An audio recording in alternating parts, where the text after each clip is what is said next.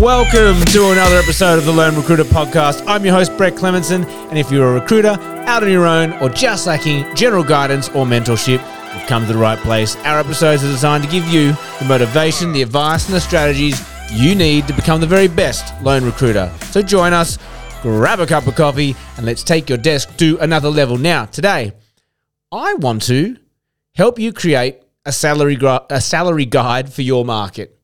Okay? So how do you create a salary guide for your industry? Someone asked me this recently. A recruiter messaged me and said, how would you go about doing this? And I mean, not all of us are Hayes. Not all of us have the resources at our disposal to create these big documents. But I would also argue that it's actually not as hard as you think it is. So I've got 6 steps here that you can look at to try and create your own salary guide that might be useful to put out to your market, to be an authority in the vertical that you recruit in. You know, we know that these things are great for marketing, and we get asked all the time by clients, like, have you got any information? So they are handy to have, right? And I've got 6 notes here, and this episode won't take a lot of time, but it'll give you some ideas on how you might be able to get that data and how you might be able to put it together, and hopefully you can put something together that you can put out to your market and make yourself look like a fantastic, a very knowledgeable recruiter. And that's the goal here, right? So one, the first thing I would look at is your own data, right? Your placement data. So if you've got a spreadsheet or your CRM and you've got all of the data input there for what your candidates were offered and what they accepted. It might even be candidates who didn't accept the jobs, but at least you know what the offers looked like. You might have interviewed some candidates and you might have all their salary data in your database. It might be job specs that you took as well. So you're always going to get a range. I mean, the beauty of the placement data is that they're very finite figures, and it's usually at the upper end of what your clients are willing to offer. But in terms of your data, there's a few places there that you could look at. And I would dare say you probably could stop there. And I think most people will have that information. If you just sat down and did a spreadsheet and, okay, last 6 months, what did I place? What have we placed? Just start there and fill it out and just see what you see. You might go, okay, I got a senior in Sydney, a principal down in Melbourne, whatever your data is, it is. And you can fill in the blanks then with maybe some interviews you took from good candidates you didn't place, or people who took counter offers, or even job briefs. And before you know it, you've probably got a pretty decent salary guide for your industry. But let's just say you don't. Let's just say you go, that's not good enough. I haven't been in here long enough, or I'm too spread out and I can't actually get enough data. Or what else could we do? Right?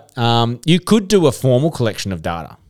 All right. And if you're not set up for that, that can be quite daunting and quite tricky. But, there are email surveys that you can send around to your clients using like your MailChimps or Klaviyo's or whatever those email providers are. And you could do a survey to your clients. So you might pick, I don't know, your key clients, just, hey, I need some help. I'd love to get some input on what your salary banding looks like.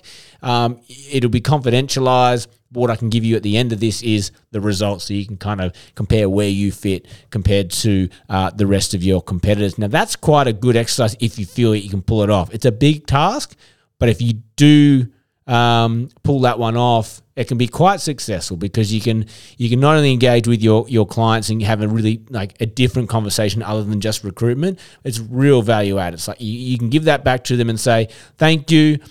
You're within the 50th percentile in terms of XYZ, and therefore you're right in the middle. Or you might be able to say to them, hey, look, you are right at the bottom here. This is going to really impact your recruiting efforts moving forward. You might want to have to review that, and that can be really meaningful for your client. But on the plus side, you might be able to say you're already top payers, so we don't need to do much there. But that's something you could do. That's the second one, doing a formal collection of data yourself for your clients. It's a lot of work. I understand that. An easier version of that would be, and it would just depend on how active you are on LinkedIn, but you could use LinkedIn to create a survey. You might be able to put a poll, and you might be able to maybe spread it out over a couple of posts. But you could do a poll around what is the salary range for this type of skill or this level or within this city or whatever that might be. You'd have to come up with that criteria, but surveys on LinkedIn are quite good. A little bit a more diluted version of that would just be calling like a handful of clients, 5 clients, just ask them for a bit of information on their salary banding. You'd be surprised how willing they are to give you that. As long as you say to them it's confidential, they don't want you taking that information and using it against them or putting it too overtly out there in the market, because you got to remember they're going to have staff that are within that bracket but maybe at the lower end, and that can be a difficult conversation for whatever reason they've deemed them at that lower end. But if that information does get out and it's branded with their brand, so just be mindful of that when you're asking for it, and just saying it's going to be confidentialized. But I think that's another way you could go about doing it, is just literally ask. And then look, we all know Hayes do a salary guide, and because they are in so many markets, you can white label it. I mean, it's public information that they put out there. You could take the data that's pertinent to your market, if it is in there, and you could white label that and create your own version of that, or even use it as a starting point. Here's some data on accounting, and this is what they say. You might go, that doesn't look right, or it's slightly different for the type of accounting I do, or whatever that might look like. But that's a good starting point, the Hayes salary guide. And look, the last way, I just hit the mic. The last way you might be able to create a salary guide for your industry is actually paying like a bet for a benchmark report. So I know IBISWorld, for example, or Aon, they do these. You can pay at least $1,000. So they're not cheap, but they're pretty decent, and they're pretty detailed reports.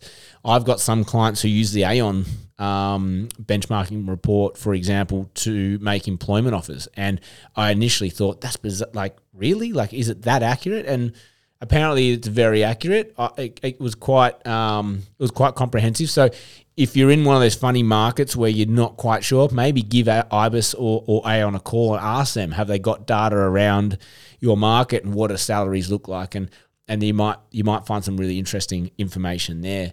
I saw someone else on a podcast actually buy the IBISWorld report for the recruitment sector, and they just went through some key stuff, and it was quite interesting. They went really deep. So,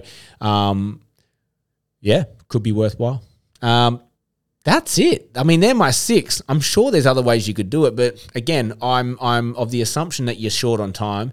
You're not working for a massive company, and you want a quick fire way to create a salary survey for you and your clients. There are some ideas to get you going. Maybe I've missed some, and this podcast is going to go out onto YouTube. It's going to go out to LinkedIn. It's going to go out to all of the different channels. But if I've missed any, let me know. Like, I love to hear from you guys. This podcast came up because somebody reached out to me and asked me that question, and I gave them some of these answers, but I've actually fleshed it out a little bit more. And so hopefully that person's listening today. This one was for you.